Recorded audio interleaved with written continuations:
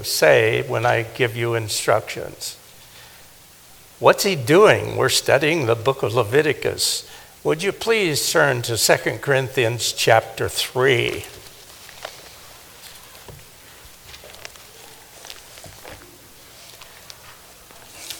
If you've been in our class for any time, we've been through 1st, 2nd Corinthians, and then over to Hebrews and everything, and they seem to be interrelated, I think is the best word I can think of. Am I on that? Oh, okay. Thank you. They're interrelated.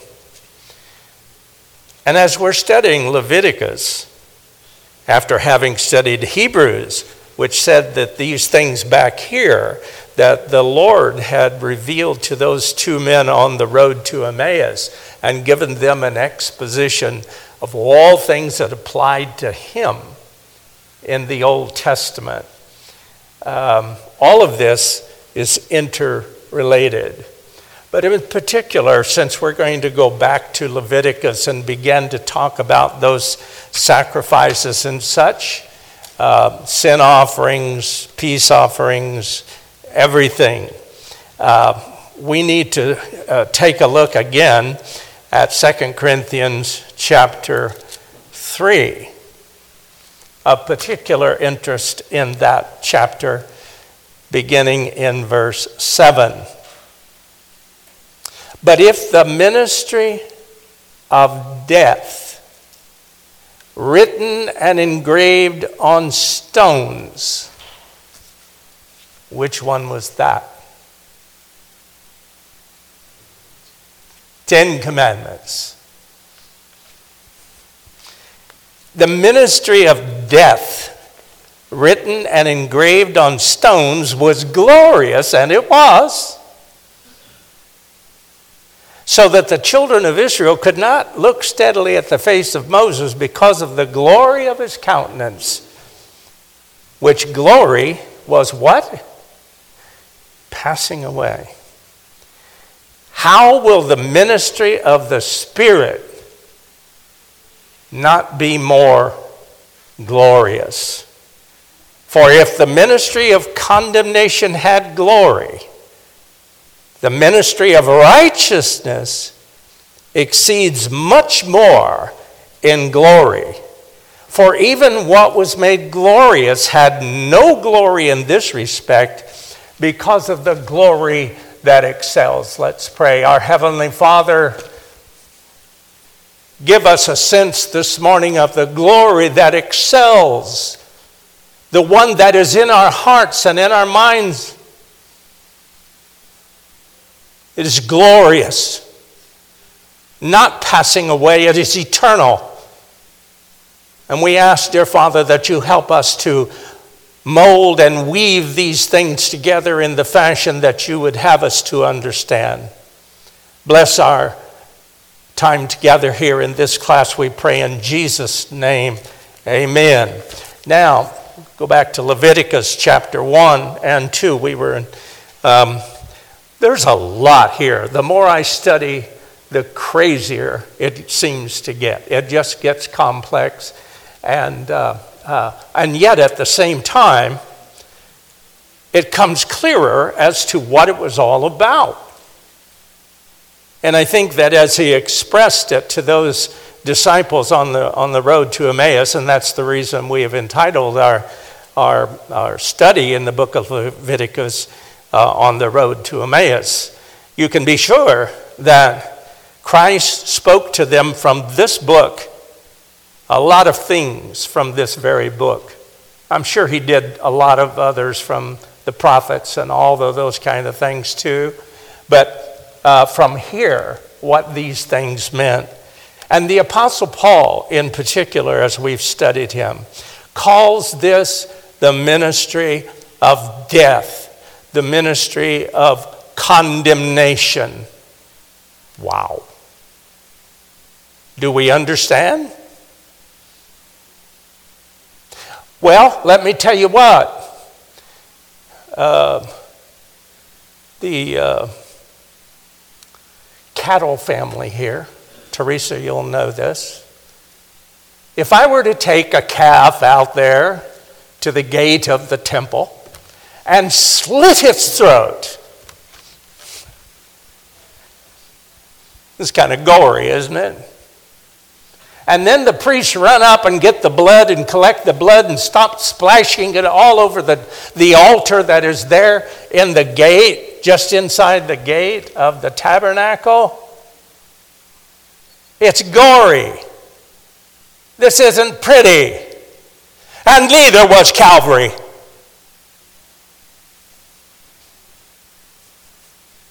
That's what it's about. It's about Jesus Christ. Everything is fitted together to communicate what would be by using symbols, figures, shadows, as they are called in the New Testament. All these things are shadows. All these things are figures. They point to something that was to come, I should say. Someone who was to come. And one of the first sacrifices that we find in Leviticus is where they bring a calf, to the gate of the tabernacle and kill it there in front of everybody.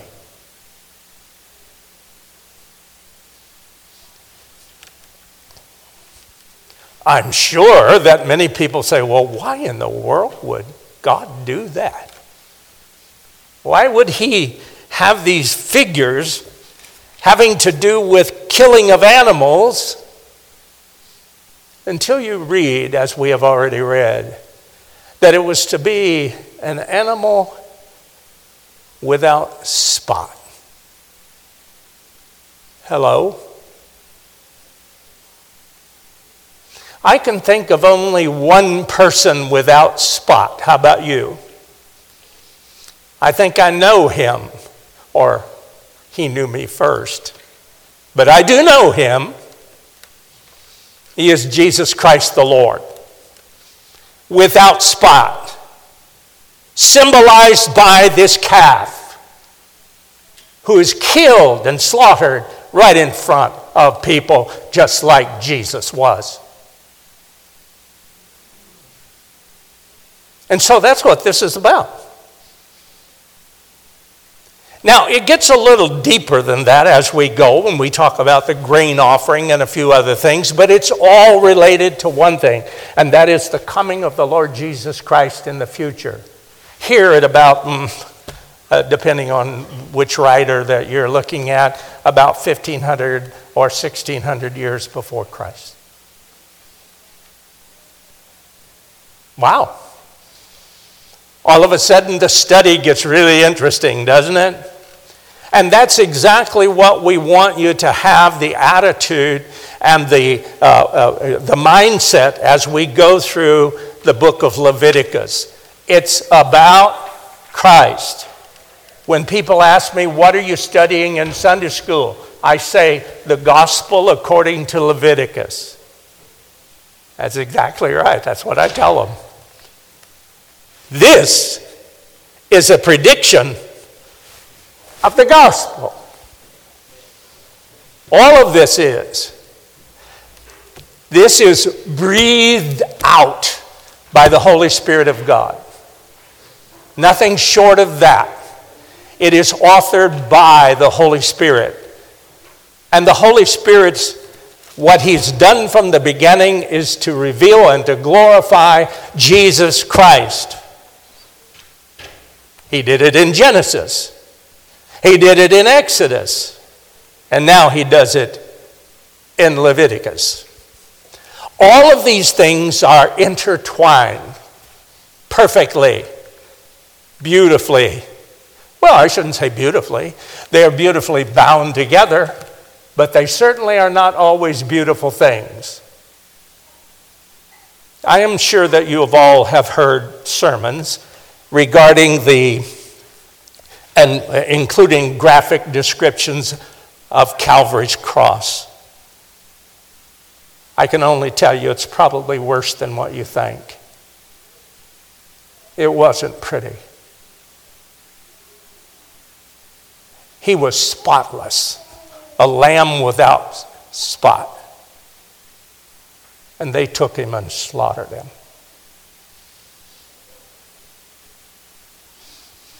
And so we see that in this book of Leviticus that we're studying right now.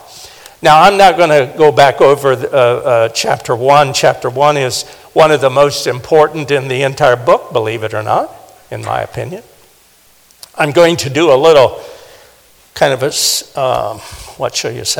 an assessment of this book in just a moment. But 38 times, according to my count, I now ask this as a question. What book records more direct talk from God to man in the Bible? What book? Leviticus. 38 times. It says, now the Lord called or spoke to Moses. Now God spoke to Moses. Now God spoke to 38 times. There's more direct talk from God to mankind in this book than any place else in the Bible. And so it's an extremely important book. I'm glad we came here in a way, but Ron, I blame you. Yeah, you wanted that song. I volunteered to do it, and I've been shooting myself in the head ever since. It's a difficult task, but it's beautiful, wonderful, and it is one of the most important things that we'll study probably in our lifetime, because it is that shadow of Jesus Christ that was to come almost 16 or 1700 years after this was written. I like the continuing thing about he shall offer it of his own free will, and he shall put a hand on the head of the burnt offering, and it will be accepted on his behalf to do what? Make atonement for him. What's that all about? The transference of your sins, I'm talking today, to Jesus Christ. Your sins were transferred and imputed to the account of Jesus Christ hanging on Calvary's cross. He died like these bulls for you, taking your sin away as far as east is from the west. Is that not glorious? So the putting of hands on was to identify and to accept that calf, that cow, as a sacrifice of atonement. We, in the same way, by faith, put our approval upon Christ. We believe on the Lord Jesus Christ for the saving of our souls. You know what I have been thinking about mostly this week as I've studied? What did these worshipers think as they came, pulling the calf behind them, approaching the gate to this tabernacle? What was their mindset? And then I tried to remember what was mine before I was born anew by the Spirit of God.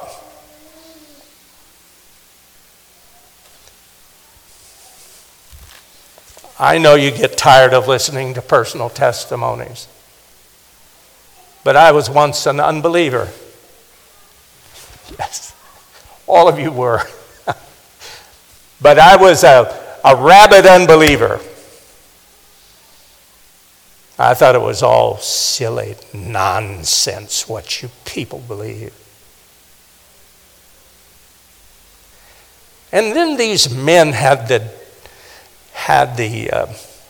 audacity to come to my house and start preaching to me that there's none righteous, no, not one.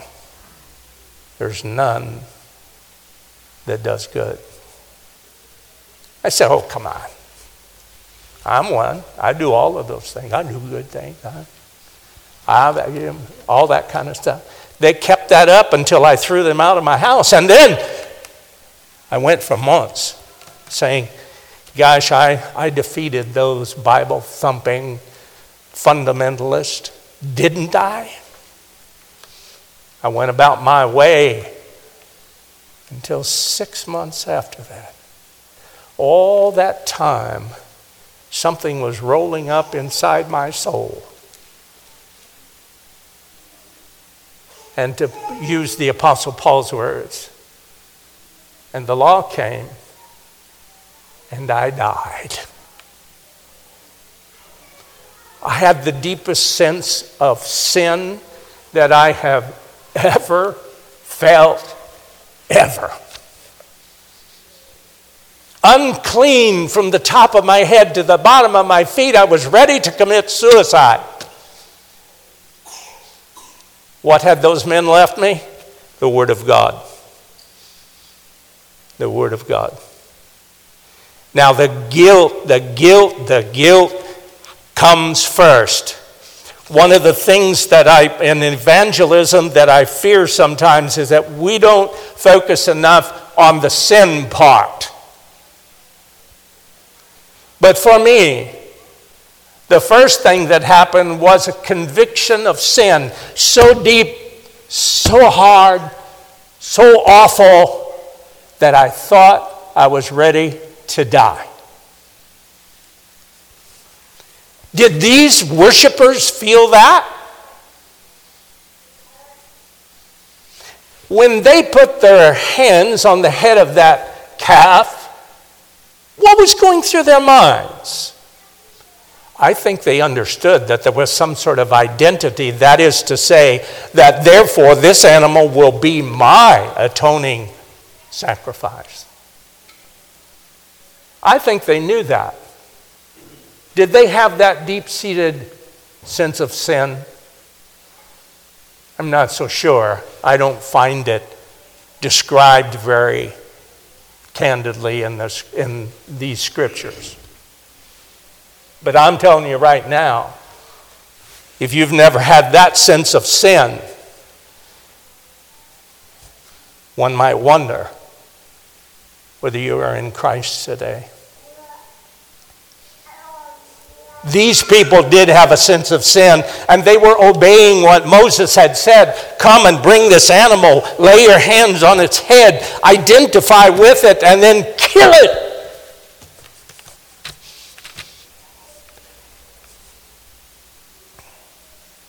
My sins killed Jesus Christ. Does anybody want to join me? We all join. We all do. My sins killed Jesus Christ. He died for me and for you. He is like this bull. And we identify with him by faith, not by laying our hands on a cow, but by faith. For me, the height of this is Romans 5 and 6. It talks about that what I call double imputation. By faith, my sins were imputed to Christ, and his righteousness was imputed to me. What? I have Christ's righteousness? Yes, I do. Before sovereign God of the universe. I'm seen, using the imagery of the book of Revelation, wearing a white robe, clean as a pen, bearing the righteousness of Jesus Christ. That's the only way that I'm going to enter in, by the blood of Christ. Period. Completely. Everything is dependent upon that. And so what do you see the first thing? The life is in the blood, the scripture says. And so the first thing that they do is that the worshiper had to kill this animal themselves. Yeah.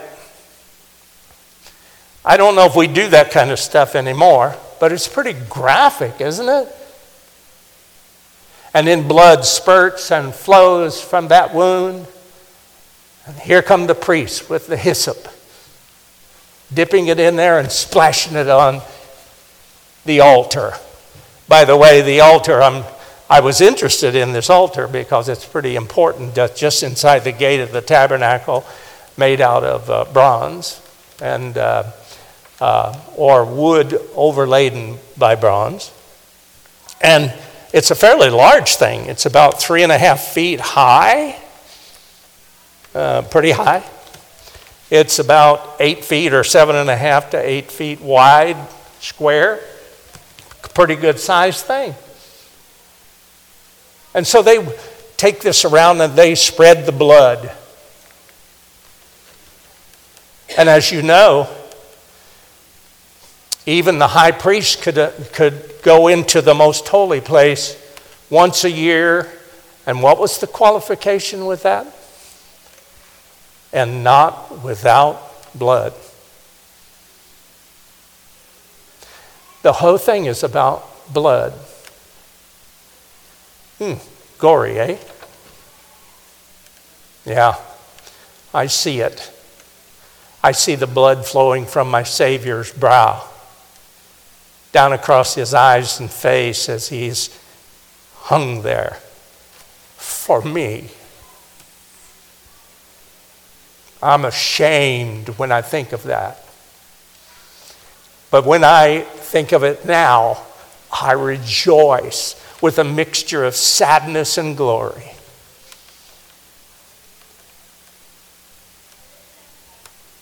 He's not a bull.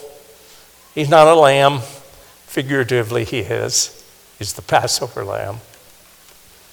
But all of this is being communicated by these offerings. And especially this first one. Now, they bring that thing, kill it, and then skin it. Y'all would probably have a hard time worshiping back in those days, wouldn't you? You have to skin your animal after you. I don't even know. I've done some skinning myself on farms and stuff, but I don't think I could handle that today. That'd be pretty tough. But nonetheless, they had to do that. And then they would lay it out, those parts that had been preserved, the larger part of this animal on that rather large grill, if you will, the altar, and it would be burned as a sweet-smelling aroma unto the Lord. And I'm thinking to myself, in what way does that communicate Christ? Was Christ a sweet-smelling aroma to the Lord? You betcha. Symbolically, this is Christ. What did they do with that? How much of it did they burn? Leviticus chapter 1. Every bit until it disappeared. Nothing was kept. It wasn't used for food. There are some that are. We'll get to those in the next few chapters. But this one was not. It was totally consumed by the flames. And it was called a sweet-smelling aroma to the Lord. It clearly communicates Jesus Christ as an offering. Now, we're going to be challenged to try to make those connections throughout this book. And the next one, the grain offering, is going to be even tougher. Let's pause just for a moment, and I want to go back and give a little something, an outline. Would you please keep your finger at Leviticus chapter 1 and turn to chapter 16.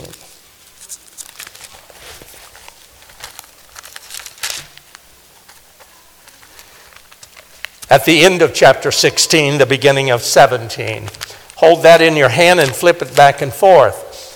These have to do, the first part of this book has to do with the technical aspects of the offerings that are to be made, the various kinds, the procedures, all of that kind of thing. If I may term it in terms of symbolic language, the theology part. What it meant and what it did and so forth and so on. That first part has to do with those sacrifices and the meaning of them, the theological meaning of them. From chapters 17 onward to the end of the book at chapter 27, has to do with something that I think is significant, and I want you to take note of it. It has to do with holiness. Holiness unto the Lord. It's more instructional of how to be holy before God. We are fortunate to sit in a church where our pastor is passionate about holiness, as he ought to be. We are not saved so that we can kind of rock on out till we die. We are saved unto holiness, that we might grow in holiness and sanctification more and more, even to age 81.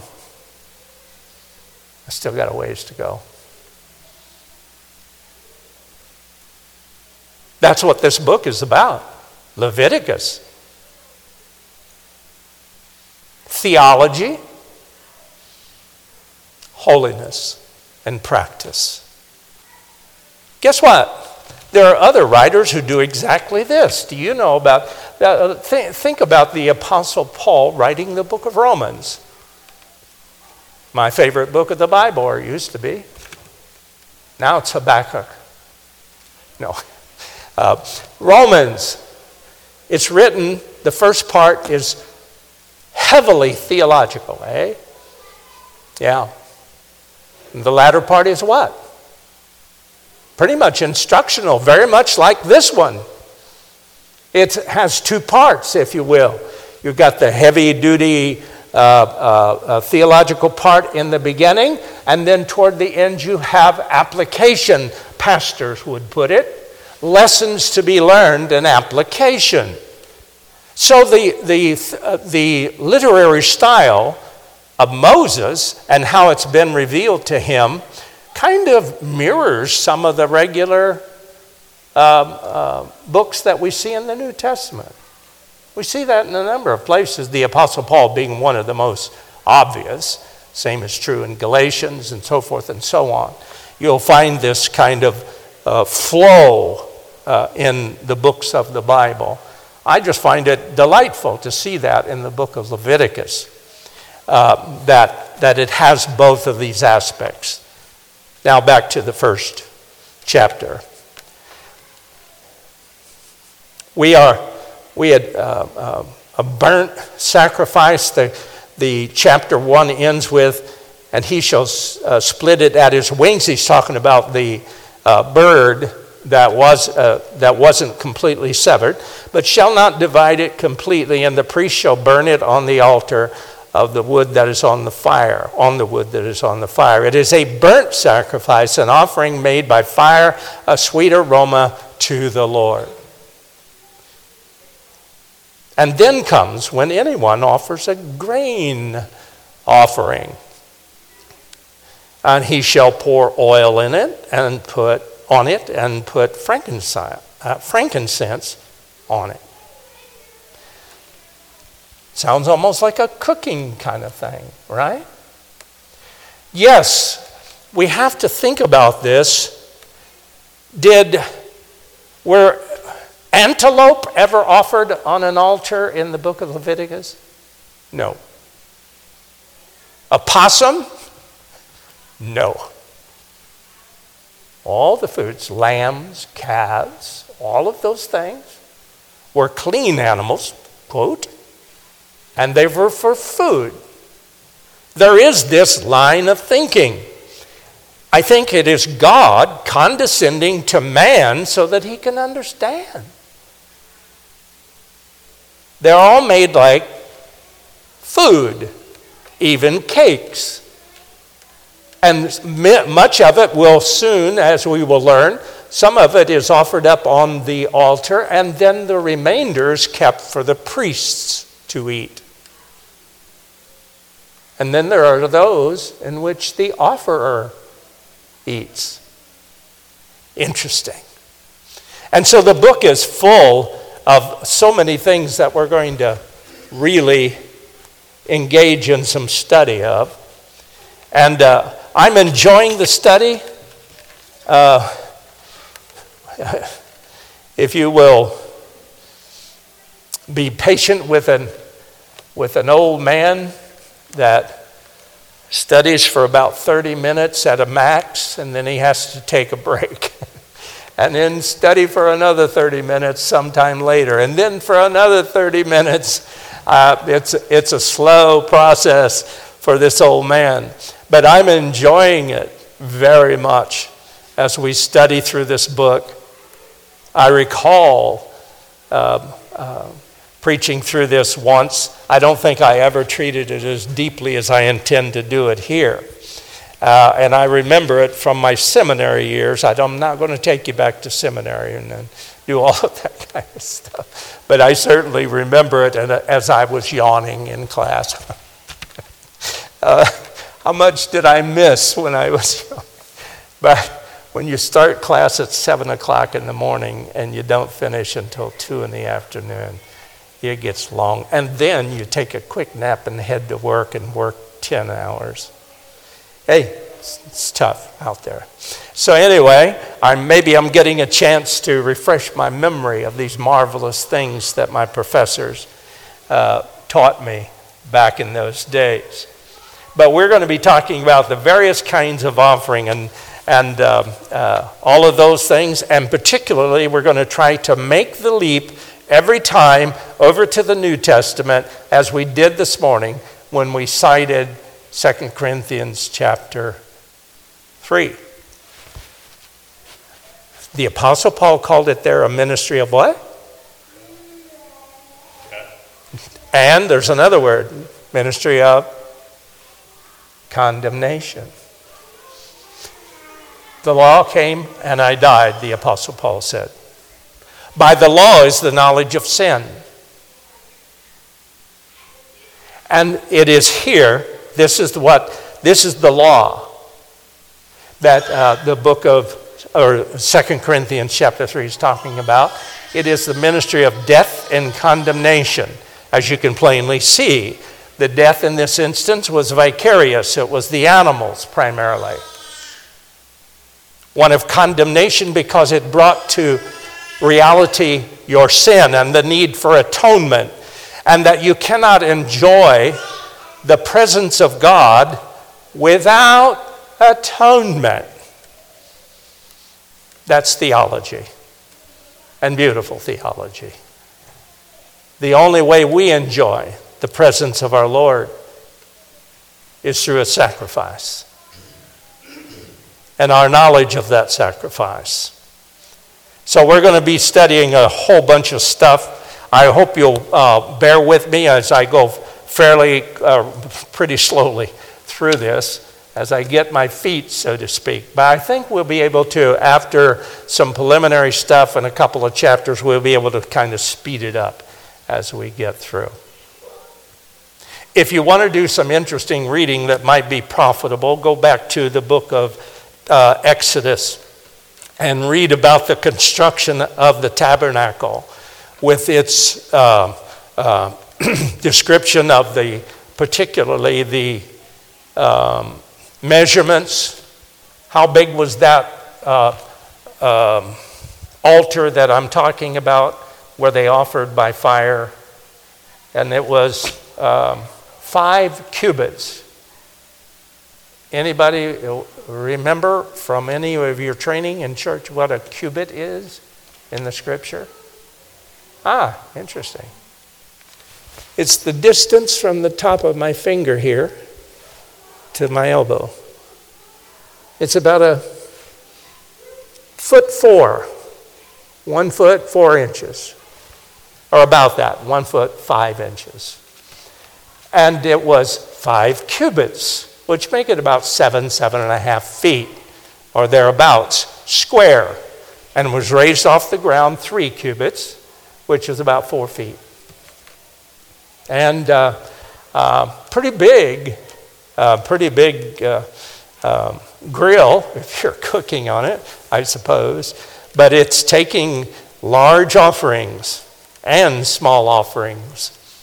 There's a whole complicated collection of ashes, and they're to be dumped where?